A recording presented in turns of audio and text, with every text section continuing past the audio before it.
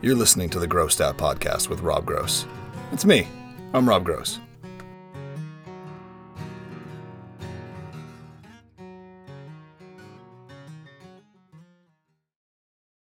Welcome to the Grossed Out Podcast. I am your host, Rob Gross. I am joined this week by Mark Shapiro, one of my dearest friends. We've been friends for, it's like 20 years now. It's insane that we're all getting so old. I'm having Mark on to talk about something that's really near and dear to my heart. So Mark and I are going to be talking about Phil Collins, and then Phil Collins through Genesis solo, back to Genesis solo, revitalization, failed marriages, what have you, sleeping with nannies, all that kind of fun stuff. So, brief intro on Mark. He's been in the music industry for almost 30 years, starting off at a label such as Mutant Roadrunner. For the past 12 years, he has had Branch Marketing Collective, where he's been a freelance product manager for many projects, and pretty much full-time for the past 5+ years at Ipecac Recordings and Cooking Vinyl. He also had a stint in the bar world as co-owner of Idle Hands in New York City a few years ago, and at one time somehow owned the trademark to the word kosher for clothing, which is true because I bought a shirt. Mark Shapiro, welcome to the Grossed Out Podcast. Thanks, Rob. Glad to be here. You know, it's I figured you were going through the entire dinner at Vandal, and so I guess we're kind of going around the table, and I'm kind of fourth or fifth now. But it's you and I didn't even think about that. You and I had talked about that, like doing this early on, and we had somebody else in mind, and then we kind of like shifted gears, and then I think now is the perfect time for people like us because we work 24 hours a day, 7 days a week, and now things are slowed down. I'd say exponentially, at least for me. So, totally. Perfect. So. And look, at some point, I would like to have you on to talk about the breadth of work of Sean Smith. Yeah. Well, actually, I was really hoping that we could talk about Stone Roses being a one-hit wonder. Nice. I think we could probably fill an hour with that. I don't think it takes more than about what you just said. Someone's going to appreciate that when they hear this. They're not going to be happy. So I'm really excited to talk to you about this because I think, you and I met through the metal world, for lack of a, more broad term. And I was in college. I think I was a junior or senior in college, as a college rep in Jacksonville. You were working for Roadrunner in New York. And I remember that we used to have these regional Island Def Jam kind of umbrella college rep calls. And I was the only person that gave a shit about our music. And everybody else was like, oh, cool, Ryan Adams. Well, look where that got you all with Ryan Adams. So it's everyone's like Lost Highway, Rounder, because there was some cool shit. We got to work like Willie Nelson records and what have you. But I think you and I developed a bond over that. And then we finally met, which I think is the coolest way to meet somebody in person, was at the Vintage Vinyl in Fords, New Jersey, at the first ever show, an in-store, with Howard Jones on vocals for Killswitch. Yep. So that was amazing. It was, and I remember specifically there was a guy there one day. The whole time I was there, I thought he was wearing like a white T-shirt under this vest with all his patches and venom, and he had a huge Vixen patch on his back. And mind you, this is 2003, so it turns out he had no shirt on. He was just crazy pale. New Jersey. Somehow I'm still here. Somehow I ended up here. Sorry. You brought the masses to New Jersey, though, over time. You really have. I guess. Well, I guess people have been trickling in, especially in Rutherford, where I am now. It's like become a little music industry town. So. We're having fun here. I mean, when I worked at Ferret and did the reverse commute from the city to freaking Princeton, basically, I cursed. I was like, "There's no way I'm ever living in this stupid state." Blah blah blah.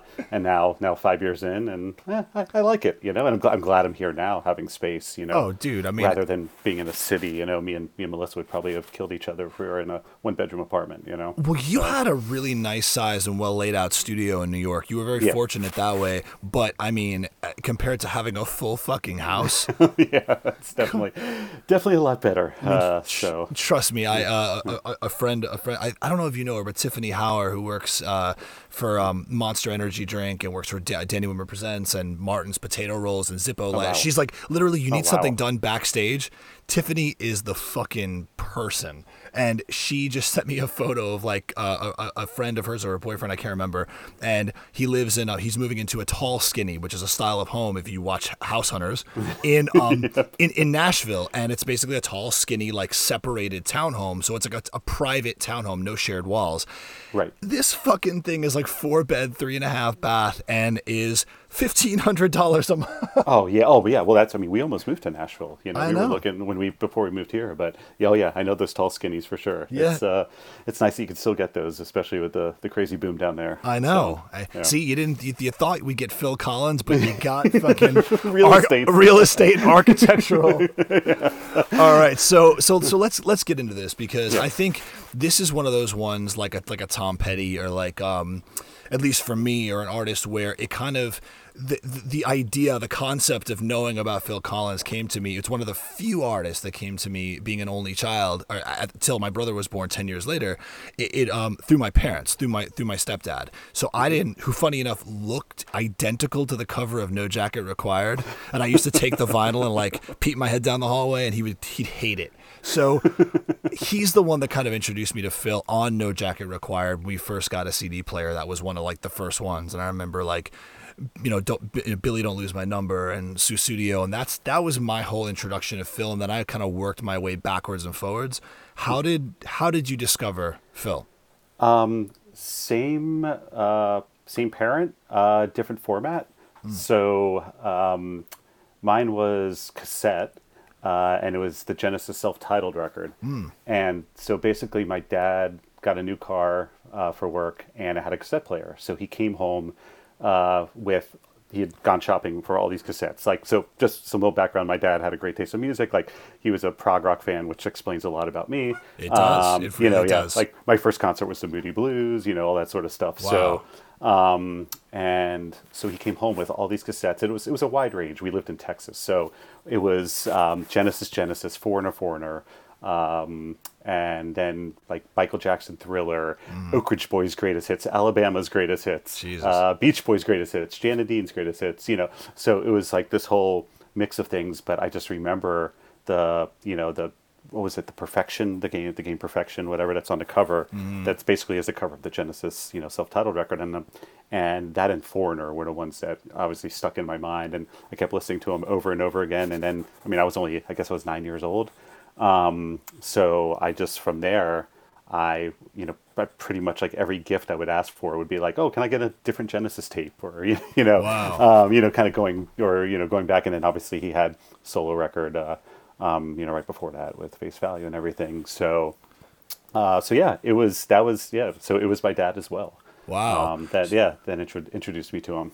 So were you, when you asked for those, did you already know that obviously you figured out the Genesis connection, but did you know about the Peter Gabriel era, and was that part of it as well? No, that came later. Okay, yes, same. Yeah. So yeah, it was basically, even when I started asking for Genesis stuff, it was, the Abacab and Duke, those just previous records, but Peter Gabriel connection, I probably really didn't get into until he became an MTV star, with the solo stuff. Same. So, which wasn't too much later. I mean, that was just a couple years later in the mid '80s. So yeah, that's or mid late '80s. I'm kind of bad with that right now, but yeah. And then I went back from that. It was really Peter Gabriel that brought me even further back into Genesis and kind of learning the whole history and everything. So well, it's such a weird thing, because when you listen to those, like, you're hearing prog basically maybe not being born, but you're hearing it in its like primitive stages in a lot of ways. Yeah. Obviously there was like a Gentle Giant and all the other things that were going on at the time, and everything was like super tripped out and weird, and shaving your head down the middle into a triangle, and not an Alien Ant Farm kind of way. And I didn't think we'd have an Alien Ant Farm reference in a talk about Genesis, but hey, there we go. Listen, I stand solidly by that first record, and I don't know why. But it's so interesting because at times it's like if you were to listen to say a song like Jesus He Knows Me and then get shown Trespass, I don't know where you'd make that connection ever. Right. Yep. But both great record, great song. But yeah, that's just I think for me, even at my age, I think it was basically like connecting oh, this is the guy from the Land of Confusion video. Right. Got Yep. it. Because that was everything at that time. I don't think there'd ever, to this day, I don't think there's been a weirder music video. Oh yeah, no, that's. There's some weird music videos, but that not that had that impact, you know. Exactly, So, yeah. exactly. I think like that's like burned in my mind, like those fucking puppets. Yep. But it worked, man. I mean, that was. I wish. I mean, obviously, I could be the back in my day, but it's God, if we had MTV that played a band like Genesis now, it would be amazing. It's I don't know who that band would be. Is it is it My Morning Jacket? Is it something like that? But some band of ugly dudes that that sell out stadiums. It's who that would be. It would change the music industry right now. If that still existed, which would be amazing. Got it. I think it would be Muse. Ah. Okay, yeah, I mean, Muse is. I mean, I could talk about modern bands tricking people into liking prog rock and them not knowing it. I have a whole dissertation about Placebo and Muse and Coheed and Cambria and AFI. Like, I can write a book about like how everybody secretly likes prog rock and doesn't know it. Oh, totally. I was talking to my friend Amber today because she posted a photo of herself wearing a Roll the Bones, like an original Roll the Bones tie dye. I've never even seen this. It was hideous but wonderful shirt, and I'm like, and I know her well enough to know. And she's like, she works at Saddle Creek. She's like an indie darling, and I know her well enough to know that she fucks with this music actually. And right. So I was like, hey, like I started.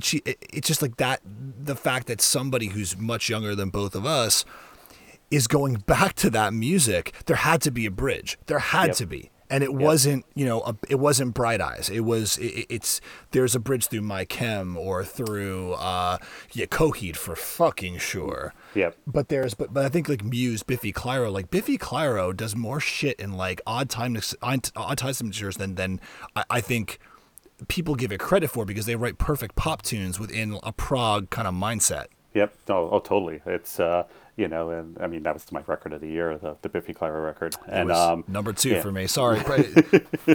Pearl Jam put out a record. Of course. Hey, I feel you. So, but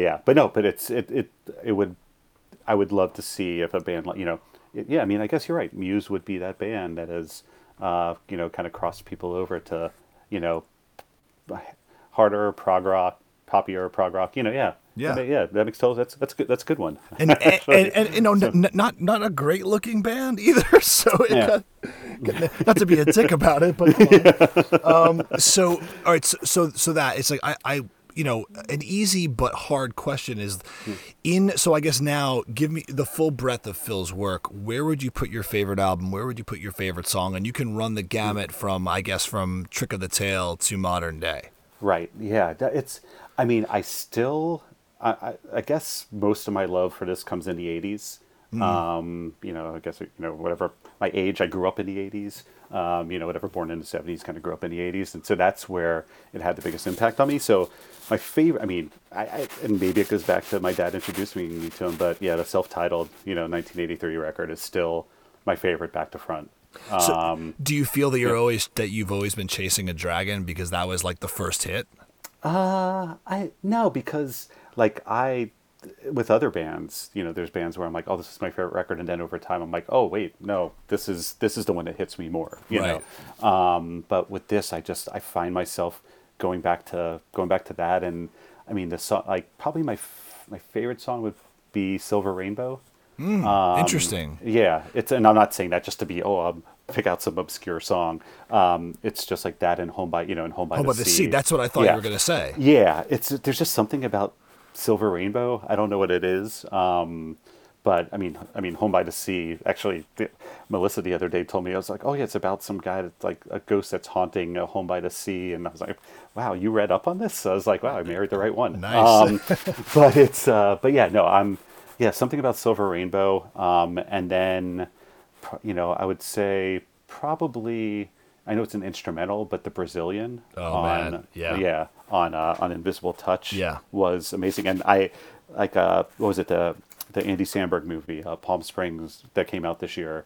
I'm not sure if you have Hulu or you saw that. Yeah, I haven't seen it yet. Oh, there's a scene that uses the Brazilian, and I'm like, wow. You're talking about people kind of getting crossed over. I was like, wow, they're using kind of an obscure Genesis instrumental in this, like, kind of in this movie. I was like, I'm like, oh my God. And Melissa's like, what? I'm like, they're using Genesis in this, kind of, modern movie. So that's interesting too, because like it's when you take a band like that, and funny enough, also, a power trio, my favorite Police song is Behind My Camel, which is an instrumental song as well.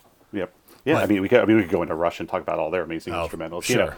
But there's that, the Brazilian, there, again, I don't know what it is. It's just, those two songs definitely hit me. And as I guess, as when I started going further back into Genesis, I obviously I'm a prog fan. I've worked with two different prog labels, and I grew up on it, and it's half my probably record collection. But it was really, like with Follow You, Follow Me, that like you could see where they were kind of turning a little bit more pop. Oh, for sure. Like that song, like ending that record was like, okay, we're going to be a new Genesis. Just wait. Right. Like I always felt that was them, that they had all these songs, because those records came out, even the transition between Peter and Phil, they happened so quickly then due to, cocaine, whatever. I don't want to speak for Genesis, but for fuck's sake, people were releasing 2-3 albums a year. Like, oh my God, it's so nuts. So to be able to release, to change the entire scope of the band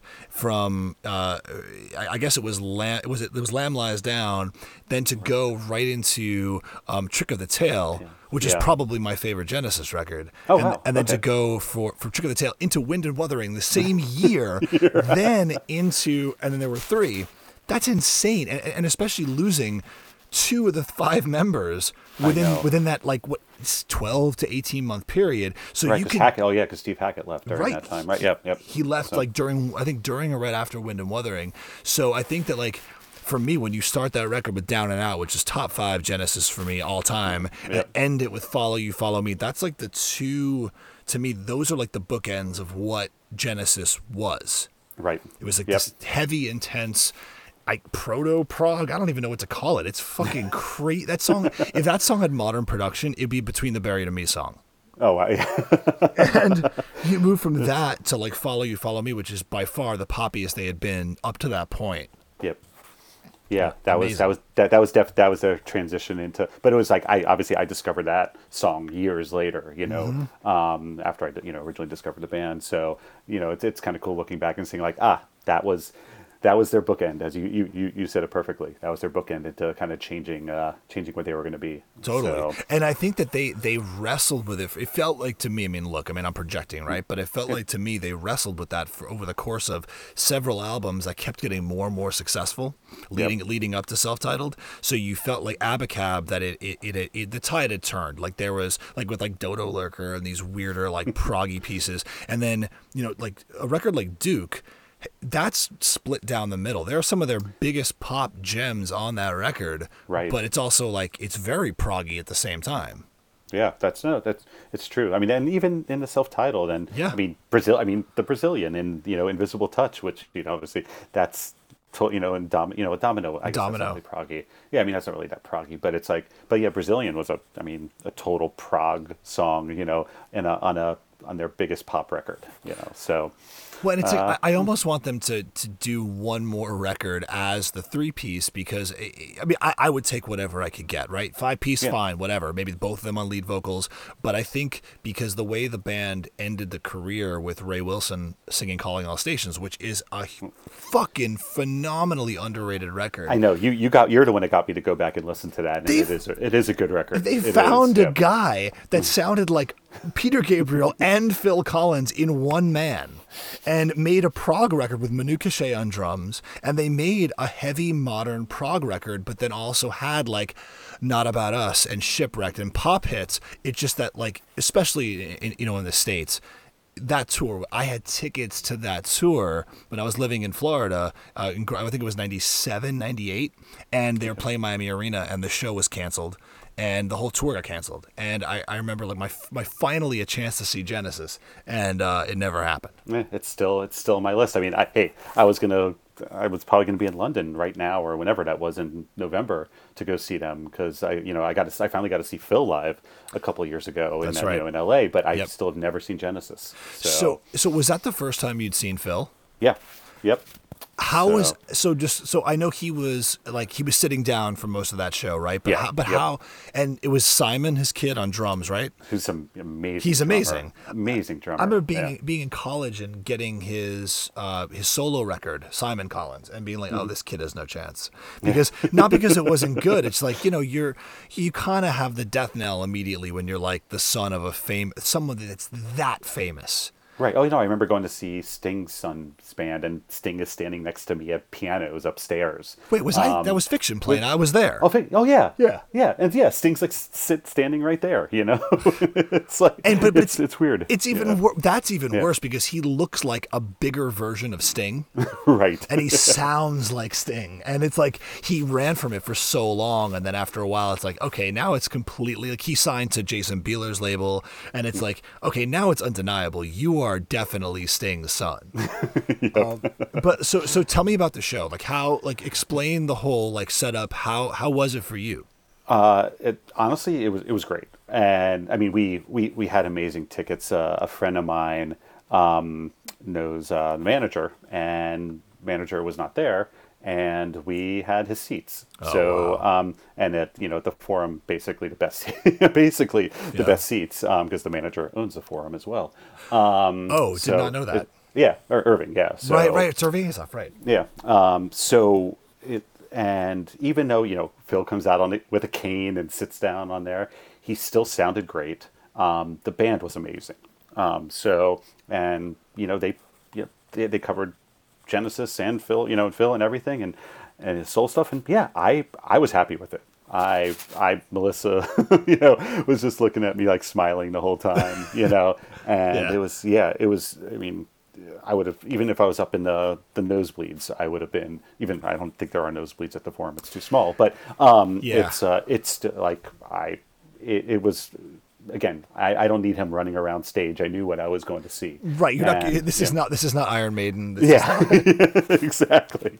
So I mean Phil does his Broadway stuff, his Broadway and soundtrack stuff, but but no, he sounded great, and I was stoked. I mean, I still hope that Genesis plays, end of next year or 2022 or whatever, and I can see them. I know, because like especially of the last couple of years that we've had, where all these legends like Petty and all the way down from to Cornell and all these people, they're falling off, and it's like you have the five. It's not only the three, you have the five, and you all still perform and play and are able, at least enough able-bodied to get this done, and it gives me hope that there's something. I think everybody had hope when they put out that best of in '99, and they kind of redid the Carpet Crawlers, and there was a behind the music about Genesis, and they all kind of left it pretty much open ended, and then nothing happened, and we were all just waiting, and then to get the notice that it was going to fucking happen, and then COVID. Yeah, I know. So, but they're still whatever. I mean, they're early 70s, late 60s, early 70s, whatever. Yeah. Obviously it's there's other bands doing it, and I think they're still gonna do it, and it's my bucket list. I finally, in the last 5-10 years, I finally saw the Rolling Stones. I finally saw the Who. I finally, I saw Paul McCartney.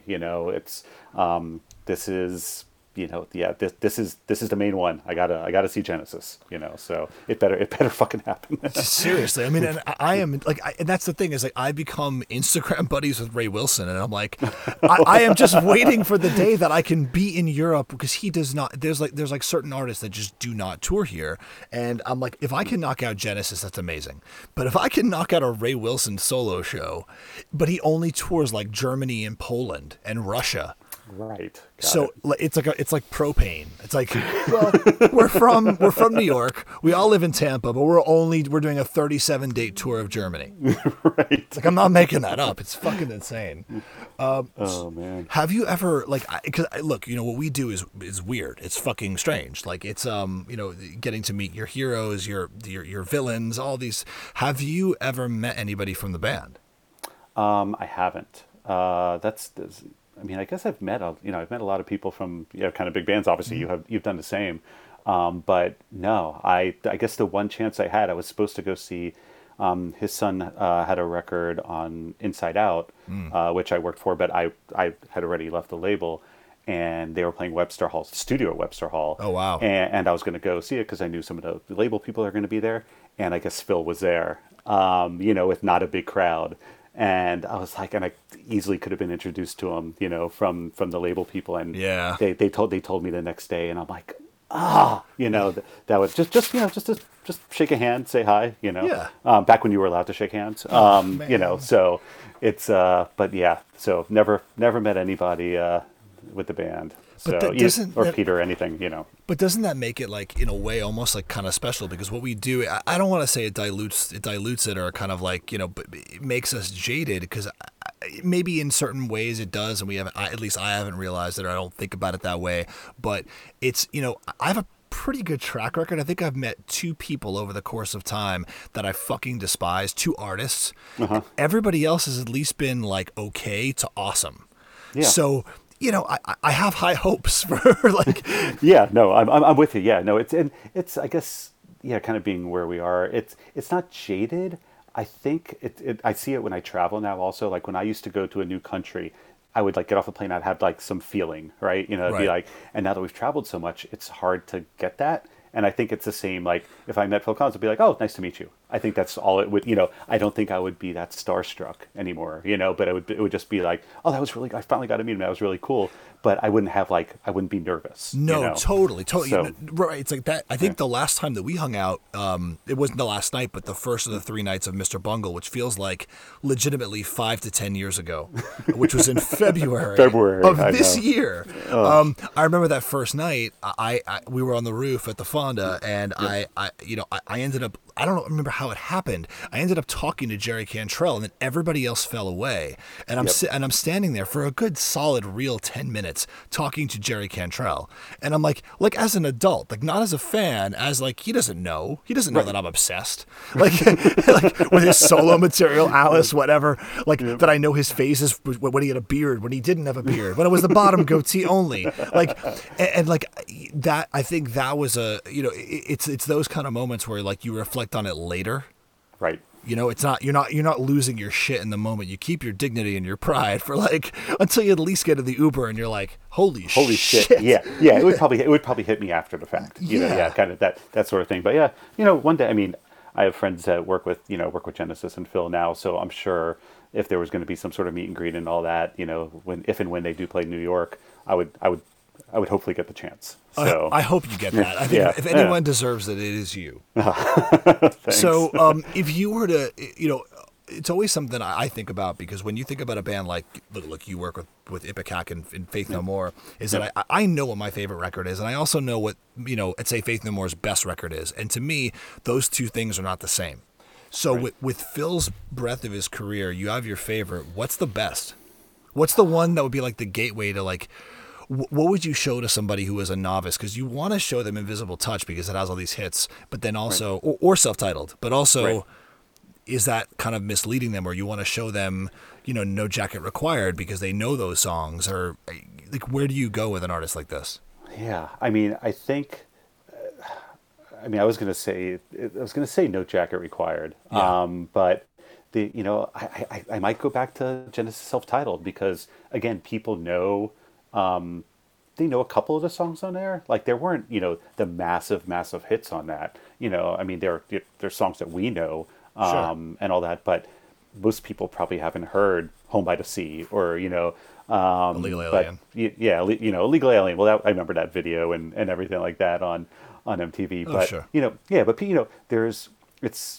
That record kind of shows the pop side, still some of the prog side, and that kind of, I think that's I know I keep going back to that record and I don't want to be boring.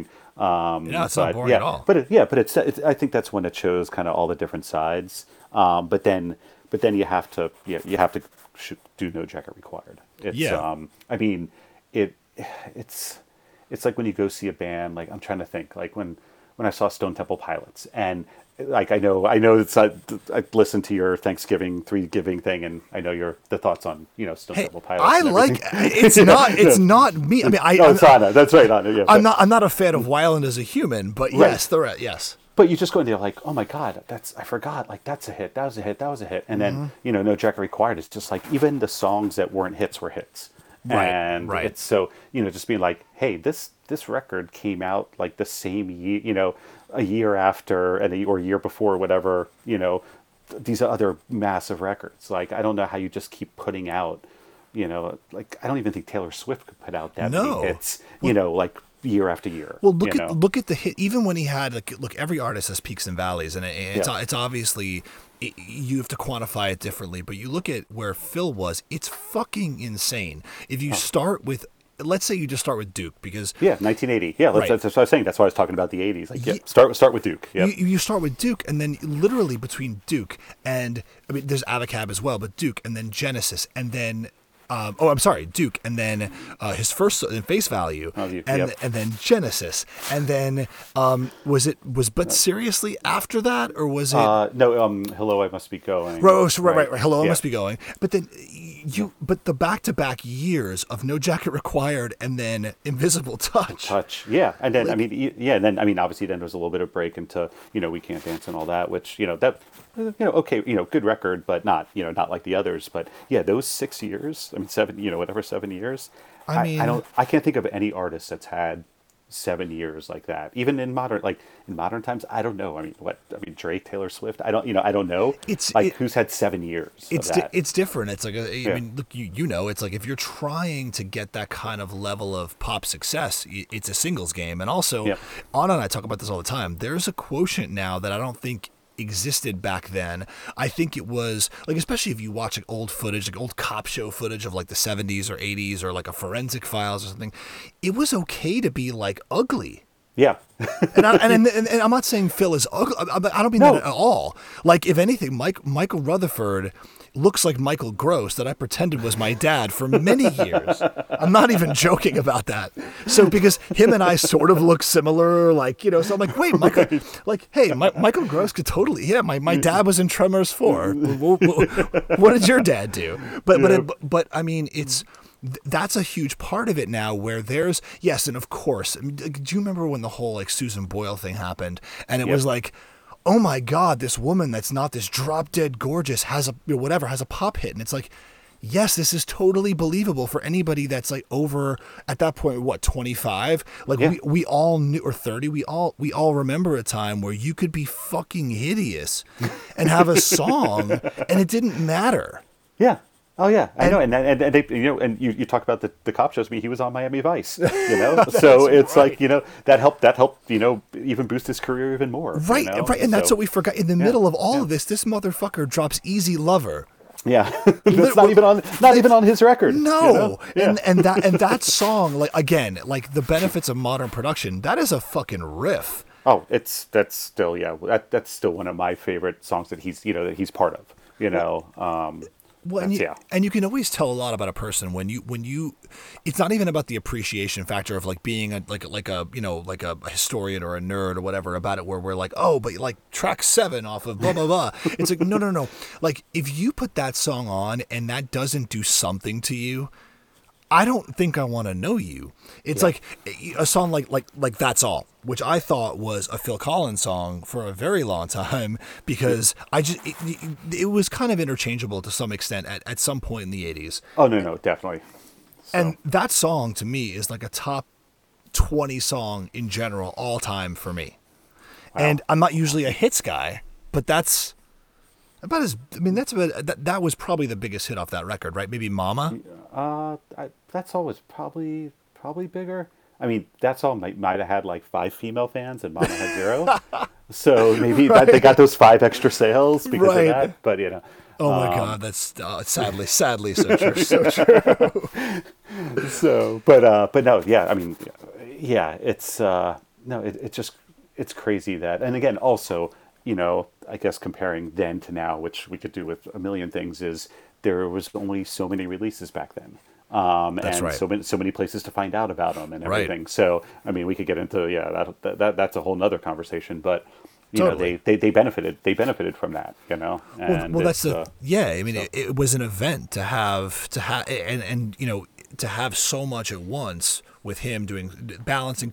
There's a lot of parallels between what Tom Petty was doing a few years later. Yep. Between Traveling Wilburys, solo Heartbreakers, but Right. definitely there's the ability, like, how do I even put this? I don't even know how to put this. It's like he was so big, he was so popular that he transcended multiple genres. Like I think they became.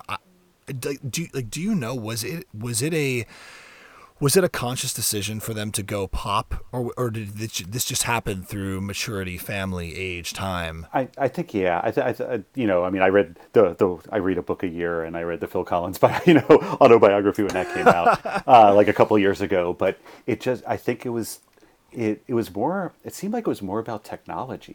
Like when I remember like reading about it and just being like he was like playing with loops and different synthesizers and things like that, even when he was like kind of hiding in his hiding from whichever wife and in an English countryside and right. and testing out stuff. I think that if I remember correctly in the book, it seemed like that's what kind of brought that element into it a little bit, was sort of the modern production that they could do.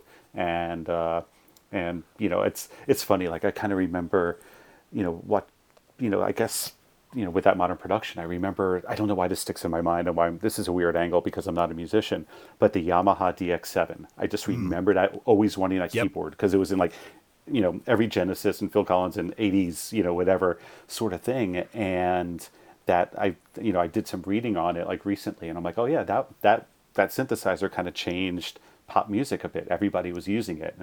And so I think they probably, having that sort of thing helped them kind of transform more poppy, Huh. So. Yeah, I never really I never thought about it like that way exactly. I figured that look, they had done what they could do with prog. I think it's obviously the prog that you find kind of peppered into like a We Can't Dance album. There's like there's some B-sides that I think are a little stranger, and but obviously they came back and Calling All Stations. But I think it's just they had done so much of it between the first record and to Selling England by the Pound to Lamb Lies Down, and then probably up until the first half of, and then there were three, but definitely Wind and Wuthering, that it felt like, what else can we do?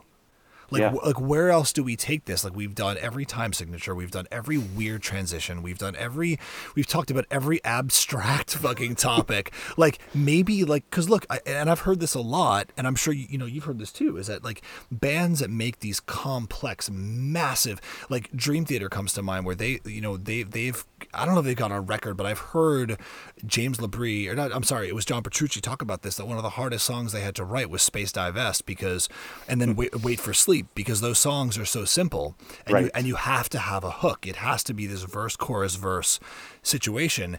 That's not easy for a band that's known for like cramming fucking notes and like British 17th century history down your fucking neck. So to be able to write a simple love song is really fucking difficult. Yeah. And I think maybe that was the next frontier. That was the next challenge. Yeah, and I think, I have a feeling it was like also Phil bringing this all in. Oh, because, yeah. I mean, obviously, he was getting the chance of doing movie soundtrack songs, at Against All Odds, things like that.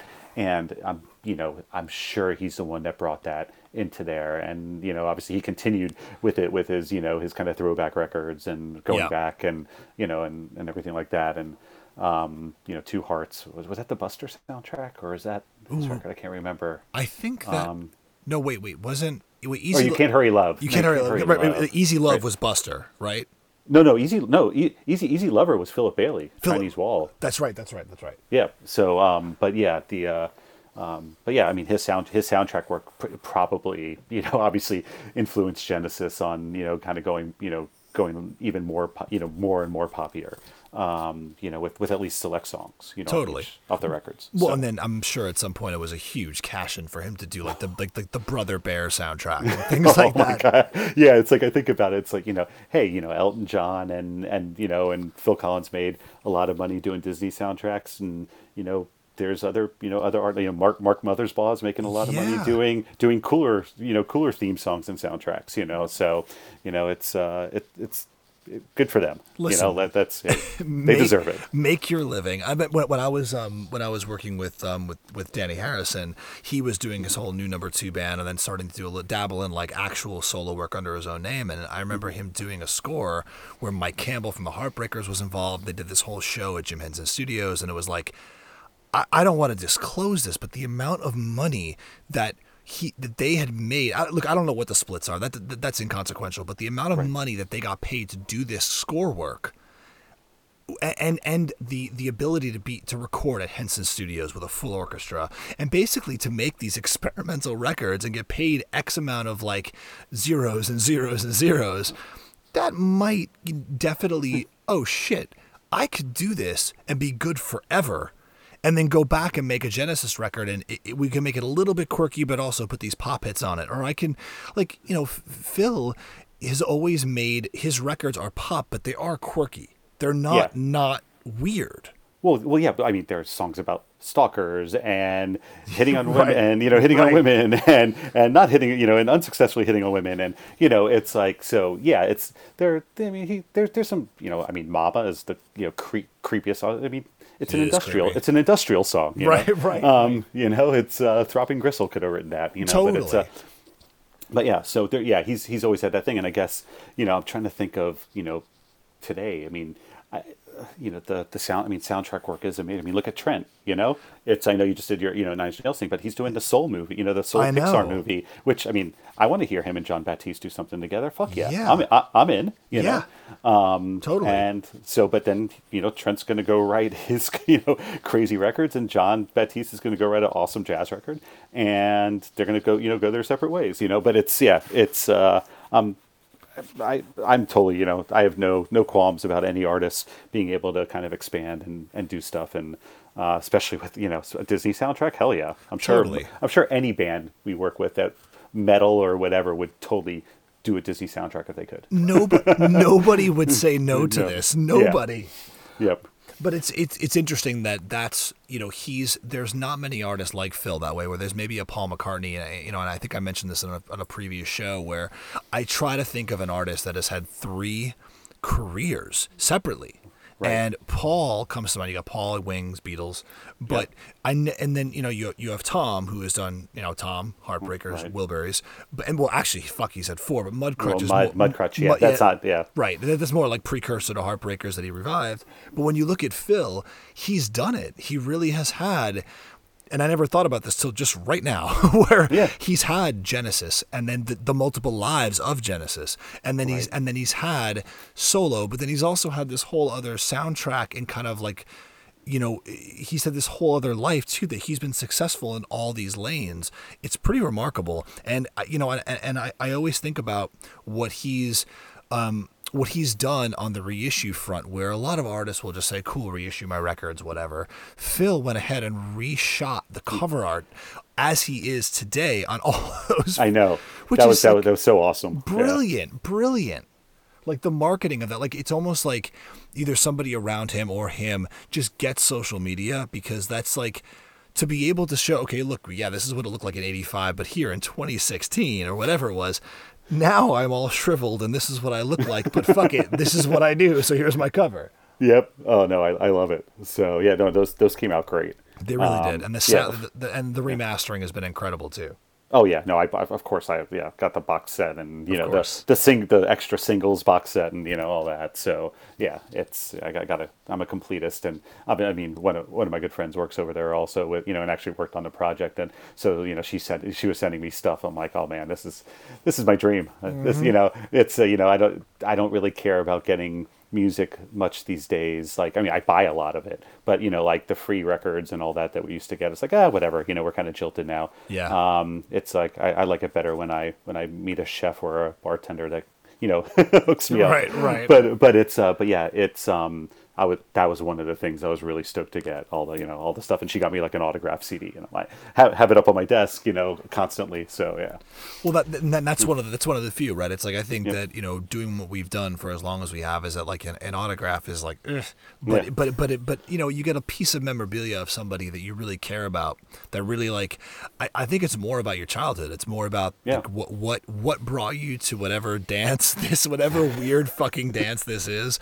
Yeah. That's what never leaves you. Like, I don't like forever. I will always be indebted to Heartbreakers, Phil, and Def Leppard, because those are the bands that brought me to. Those were my gateway bands. Yep. Oh yeah. Oh no, I heard when you were talking about Hysteria, I was like, fuck yeah, you know. So I'm with you on that. So that's I mean that wasn't my Gateway record, but no, that's awesome. That Yeah. you know that three that you have there, those are some great gateways. Yeah, that was the Hysteria did it. It did a lot, and also like I think it was you know, it was in some circles it was like Def Leppard was still very much a metal band, and for me, I had no older siblings, so for me being able to be like Hysteria side by side with No Jacket Required, side by side with Invisible Touch, and you know Tom Petty's Full Moon Fever, and what it didn't matter. Yeah. You're like. Yep. This is great. Like Yeah. music is great. I'm 9. This is awesome. Like I didn't. No, that's no. It is awesome to see that and being able to appreciate all those different things. You know, I know you were talking to Austin about about being able to you weren't. I guess what he was saying about being his group of friends are a little bit more open for different things. But I mean, I know like Def Leppard, Phil and Tom Petty, those kind of all fall together. They were all on rock radio together. But yeah, it's nice to be able to appreciate kind of three different types of rock and Yeah. not be, and all that. I don't So, think it was until I discovered much heavier music that and I started getting into hip hop and getting into metal and hardcore that I understood that there were like I understood those bands were there, but I didn't know that it was like everything was kind of like siloed. I didn't right. understand that. I'm like, oh wait, but like it's like I remember vividly buying the Benny Mardone's, the single. I still have it. It's like it's like 20 feet from me in my house. Of Into the Night when he reissued it in '89. I remember going to the mall, going to Queen Center with my aunt and her boyfriend at the time, and they drove me in this fucking rad 1973 mint green Monte Carlo, and we went to Queen Center, and I remember buying like it was like Robert Palmer's Supernova on tape, Yeah. Benny Mardone's Into the Night, and I think that day I got Invisible Touch, and I remember like they were looking at me like, what the fuck is wrong with this kid? Like they thought that I was gonna buy like I don't know what they thought, maybe like a Public Enemy tape or like Exodus or like I don't fucking know, because at that point they were old to me, and my aunt was maybe like mid-20s. Right. And I was like, well, what's the problem? And then like on the way back, I'm like, can you play the tape? And it was like they're like, why are we what is happening? So I think that like there's that, I think those kind of things are ingrained in people like you, me, Austin, where it's like, we're just, the genre lines are so blurred and it's so normal. Right. Like liking a Phil Collins record, even like if it is the Brother Bear soundtrack. Oh, it's yeah. like, it's not that weird. Well, so I can't remember if did I ever send you the Urban Renewal record? Mm-mm. Do you know about this? I don't actually. I don't know. Oh. I have no idea what you're talking about. Okay, so there's a record called Urban Renewal, and it's all hip hop R&B people doing Phil Collins songs. Holy shit! No, I don't. It's Montel Jordan, Ray J, Old Dirty Bastard. What year was this? It's not on the streaming services. I have to find the. I'll find a link and send it to you. Yeah. But so you're talking about like different genres, right? So I'm going to bring Genesis as like the center for all these different genres, and then you have your boys in Nonpoint covering them, and Sure. and In Flames and Disturbed, and Right. those bands covering them. So you have hip hop R&B, you have metal. A friend of mine sent me, actually a friend of ours, Bob Johnson, sent me this Chill Collins, which was ambient music. Oh my ambient God. Ambient bands covering Phil Collins. Yes, So there's like okay, so there's experimental bands. There's all these different things all kind of come back to him. So it does, to Phil and Genesis or whatever. So it I guess it did kind of transcend. That's- That a lot of bands you wouldn't see. I know, what is it? Who just what's it, like Flesh God Apocalypse is just like sample, like put a little like lyric from Britney Spears in one of their new songs or something. I just love But, that so much. I just discovered, and again, I'm late to the party on this, but I have, not to the band, but to this specific, like I'm a huge fan of Weekend Nachos, and I went, who for those of you that don't know is like they're like a grind hardcore kind of thing. It's a metal band, let's just say that. And they never, not once, have ever sung clean. And they do, there's a 2-song EP they did in 2015 of they did Say It Ain't So and Tired of Sex by Weezer. And they did a spot on actual cover. So it's like, I love that like these bands that have, even someone like, like a Monsell Jordan, where it's like, no, they have their lane. Their lane is clearly carved out, but they're like, no, I fuck with this so hard that Yep. I'm going to cover this, and I'm going to do this. I mean, again, I don't know what his cover is like, but I can imagine it in my head. Weekend Nachos did a straight up like note for note cover. Oh, wow. And it's real, especially their version of Tired of Sex is really fucking good. But Oh man! Oh, Melissa's least favorite band is Weezer. She's gonna be so mad that when she listens to this, that Weezer became part of this conversation. Oh, but God. Listen, it's okay. Weezer is just Neil Young. Weezer made their few good records, and now they're just riding through, and everybody else is a kind of like in hopes that they'll one day return to form, and they will never do that. So it's just, it's that. Yeah, but I'd be remiss if we didn't talk about something that when you mentioned Nonpoint, you triggered something in me where I've known Rob and those guys for 25 years plus. Yep. My shitty band used to open up for them when they were Nonpoint Factor, and just they were a thrash band. It was, crazy times. But I don't understand why they didn't do the fill. This is not a pun. In the song, they covered In the Air Tonight. They didn't do the fill, the drum fill. And I remember watching a video, maybe it was definitely during, say, the early part of quarantine, of these two kids that were like hip hop heads. Like they were probably like 17, 18, maybe. I'm pushing it. And I sat here and watched this video of them watching In the Air Tonight. Like that's right. The reaction remember video. That. Yep, the reaction video. Yep, and I remember that. Yep. Losing their fucking minds. And it's like, can you imagine that feeling, having that feeling for anything? But let alone if they knew the history of that. Like, this is this guy that was the drummer of this prog band from this upper middle class, rich boy, private fucking school British band. They can't find a singer. He becomes the singer. They turn into this pop global phenomenon that headlines Wembley Stadium in 86, 87. And then the first taste of solo material you get from him is In the Air Tonight. Yeah. Like, so to see the reaction they had, and then to if you actually knew the story like we do, where that's what he did. That's how his solo career kicked off. Right. Yep. It's got to be the biggest flex of all time.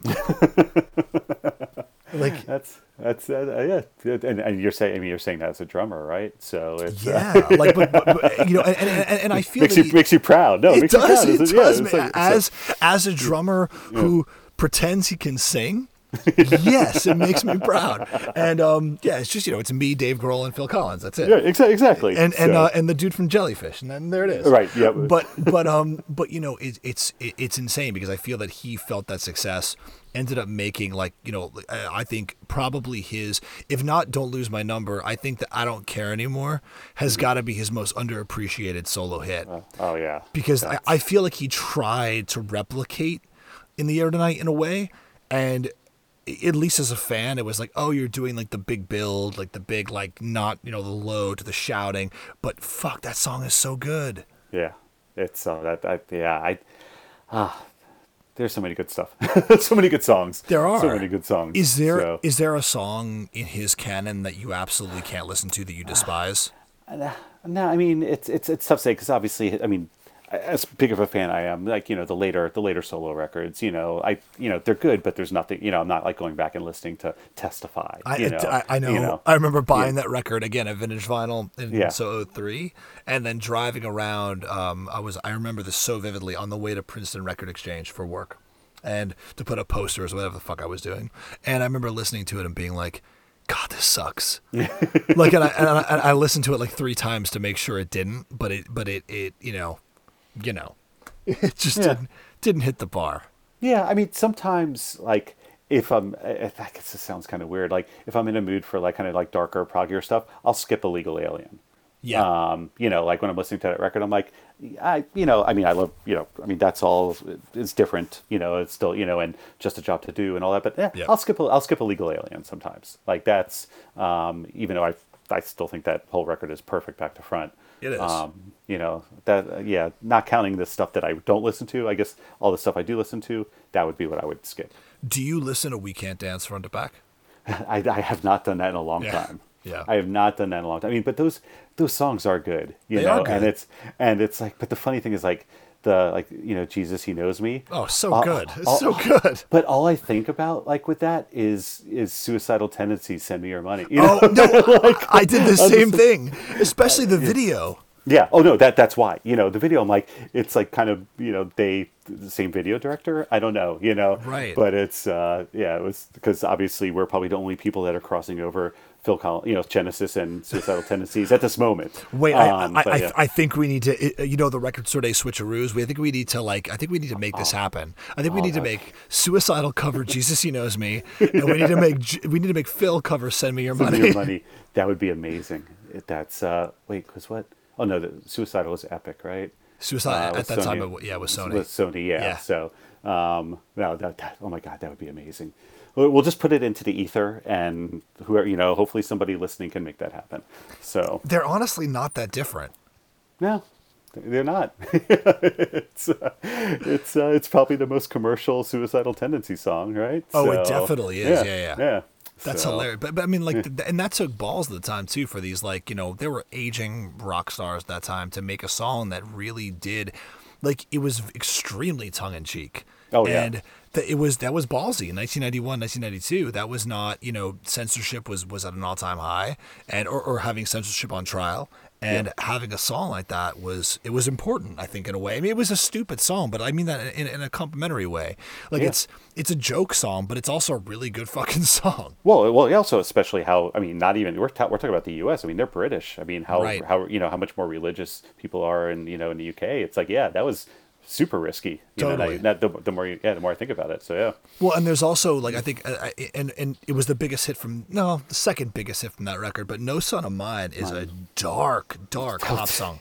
Yep, that's that's one of the darkest pop songs that was on MTV at the time, probably. Totally. So, So no, that was tomorrow I'm going to go back and listen to that record like back to front. I haven't done that in a long time. So yeah, I haven't either. It's been probably like 20 years. Seriously, like it's not a knock at the record. Like, I'm sure I'm actually now stoked to do this because I feel like I'm going to find something I didn't find before. But I think that I listen to Calling All Stations back to front more than probably, other than Self-Titled, any other Phil era. Well, maybe Trick of the Tail. I love Trick of the Tail. Okay. I need to go back because I've been listening to a lot of the older records and everything, and more of the, like, when I'm listening to vinyl, it's more of the Gabriel stuff. Yeah. But I need to go back and listen to those. The first Phil singing for Genesis records some more. Because it just felt like this. Like, how do you make a record that's a natural progression where you lose your front man? I know. And they did it, and that's so quickly. Yeah. Like, you think of, AC/DC maybe is about, like, that's about as close as it gets, I think, going into Back in Black. Back in Black, yeah, right. Maybe Alice in Chains, but that also had this huge time gap and a member that died, where, with Genesis, it's like they literally, it was a year later, like about 14 months later, they put this record out that was written to have Peter on vocals. Right. And Phil's like, I got this. He's it's impressive. It's I'm sure, as I said, most people probably today thought we were going to be talking some metal band, or talking about Faith No More or whatever, and it's just like I'm in awe of Phil Collins' career. It's like out of everybody that I can think of. No, but that's the thing, right? Is that, like, it's so funny because, like, one of the questions I always ask, and I know the answer, we talked about it, but is that if I love to ask people to make it makes, like, I had there's an episode I haven't put out yet that there's a buddy of mine where he, like, basically his brain broke when I asked him this question, and it's like, what would you talk about if it wasn't this? And, like, even your backup is even, like, softer than Phil. and that's I love that because it was, you and I could probably sit here and talk about Opeth, Catatonia, Faith No More, like, right. the list is endless, and even the weirder bands and, like, things that only you and I really know about. But the fact that you chose Phil, it just it just shows what it means to kind of who you are and where your taste kind of took you. Yeah. Oh, yeah. No, and it's I mean, yeah. When I was trying thinking of that, like, yeah, I could talk about Anathema forever, but Sure. but then you'd have two people listening to your podcast also. So it's if we geeked out about all the bands, a lot of the bands you just mentioned, the ratings go down further and further, and I don't want to do that to you because No. you have a good thing going here. Hey, So, listen, that is fine. You have to take, if you know me, you take the good and the bad, and you come along.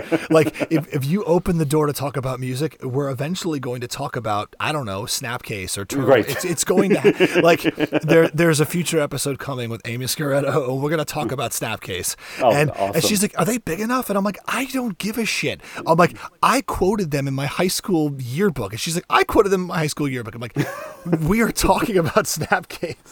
awesome. Oh man, that's awesome. That's, So sorry to runner-up Hatebreed, you did not make the cut. oh yeah, no. Snapcase is the only hardcore band that matters. So They are right. I mean, well, yeah. No, No offense to the hardcore bands that I've worked with. Sorry, guys, if you're actually listening to this. But it's yeah, like you just made Keith Buckley cry. Who, by the way, to circle it back in, they have a great song called "No Son of Mine." that's right. They do. I worked that record. Yeah, so It's a great record. Yeah. The last question I want to ask Yeah. you is so weird for an artist like Phil. Give me the sexiest song that Phil Collins has sang. Whew. Sexiest song that Phil Collins has sang. I don't think we're going to walk into a strip club. Not that that's something you and I do. Oh But well, maybe the Urban Renewal soundtrack would be playing. the Ray J. Yeah, I mean, Ray J's made some people famous. So, He has. We won't get into that's a whole. That's yeah. I don't want to get into like some Bravo conversation here, but yeah, I don't know the sexiest Phil Collins song. I mean, Genesis. Obviously, there's nothing in that. I'm like, No. God, I don't. Is it Easy Lover? I guess yeah. I mean that. Maybe. That would have to be it because all this other his songs that are more like kind of I guess geared towards women with Don't Lose My Number and things like that. That's not really sexy, Yeah, and all of that. But yeah, Easy Lover. That's gotta be it. You're right. I think he's So- more of a lover. Like with like tonight. Like I think Night. it's more of like he's a sensual man. Yes, I didn't realize that's how we're going to end this conversation. But yeah, we went from Phil Collins being this ugly, successful rock star to what's his sexiest song? Right. Yeah. So I mean, look, it's I think for some bands that we like, when you talk about Nine Inch Nails, like the or Deftones, it's like it's smacking you literally in the fucking face. Where like, well, yeah, it's Closer, or yeah, sure, it's like Passenger or whatever, or like every song's the Deftones, right? Has like an element of like there's a sexiness to what Chino does. Yeah. But when you talk about Phil, or like I can't wait for like the Rush episode where like, what's the sexiest Rush song? They're like, by Tor and the Snow Dog. No, I don't know. It's like goodbye. This is over.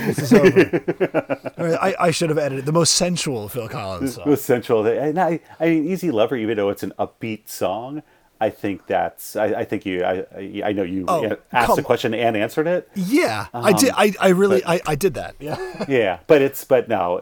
I mean, Take Me Home. I don't know. Oh yeah. I mean, Take Me Home is, but that's not. Yeah. That's more of a Home Sweet Home sort of song, I guess. Yeah. Yeah, I'm gonna stick with it. I mean, even though it's not his song per se, Right. So I guess there's a caveat there. But So yeah. you're saying he had a partner? Phil Collins. I mean, sorry, Philip Bailey. Sorry, Right, that's right. but That's yeah. right. So yeah, but yeah. Well, I mean, there's I mean, Against All Odds. If we want Yeah, to go, yeah. I guess that's that. I mean, I love that song. I remember trying to find it on the record and not realizing it was just on the soundtrack and being all upset, But Well, yeah, because the money you spent to get, or like that you asked for the gift, or like back then it's like if you bought a CD or a tape, you spent all your fucking money to get this thing, Yep. and if it sucked, you were not happy. yeah, I didn't want the Against All Odds soundtrack. No, no. It was probably, I think it was a rated R movie back then anyway. I probably couldn't even see it. There you go. But yeah, so yeah, I guess Against All Odds, I think might be another one. Listen, even though it's For someone that slept with their nanny, I think it's only appropriate that we ended with that. We end on this note. This is gonna haunt your dreams now. I'm so sorry, Melissa. I'm so sorry. Look, Mark, this was fucking awesome. I love that. Like, I think you hit the nail on the head. That it's like, there's an expectation with what we do, or like the people that know us, where it's like, to see that, like, maybe we talk about a band like Asia or Europe or something like that, like, it's not expected. And right. I think that Phil Collins is even deeper into that, where it's like, we would be expected to talk about a Catatonia or whatever. We're not expected to talk about this. And I think that that's amazing that this is what you chose. And even your backup, like I said, is like a Prince fanatic. It's even further down the rabbit hole. So, yep. Yeah, man, this is awesome. And no, thanks, dude. I'm stoked. I'm stoked. Finally got to do this. And, yeah, it's a good way to end the year. So it is. I'm really stoked. So. Yeah, man. Well, look, thank you so much for coming on. If you want to follow Mark on social media, it's at Shap No More, which should tell you, nothing about the band that he likes, or pays my salary, or pays his salary. Yeah, just a little bit here and there. Mark, thank you so much, man. And look, when this is all said and done, which for those of you that don't know us or don't know Mark, is that my birthday trip for when I turned 40 in March that was supposed to happen, that feels like a decade ago. We will eventually get to the Bourbon Trail and drink all the bourbon. And until then, thank you so much for doing this, man. It means a lot to me. Dude, thank you. So, all right. I will. I'm sure I'll talk to you tomorrow. All right. Thanks, Mark.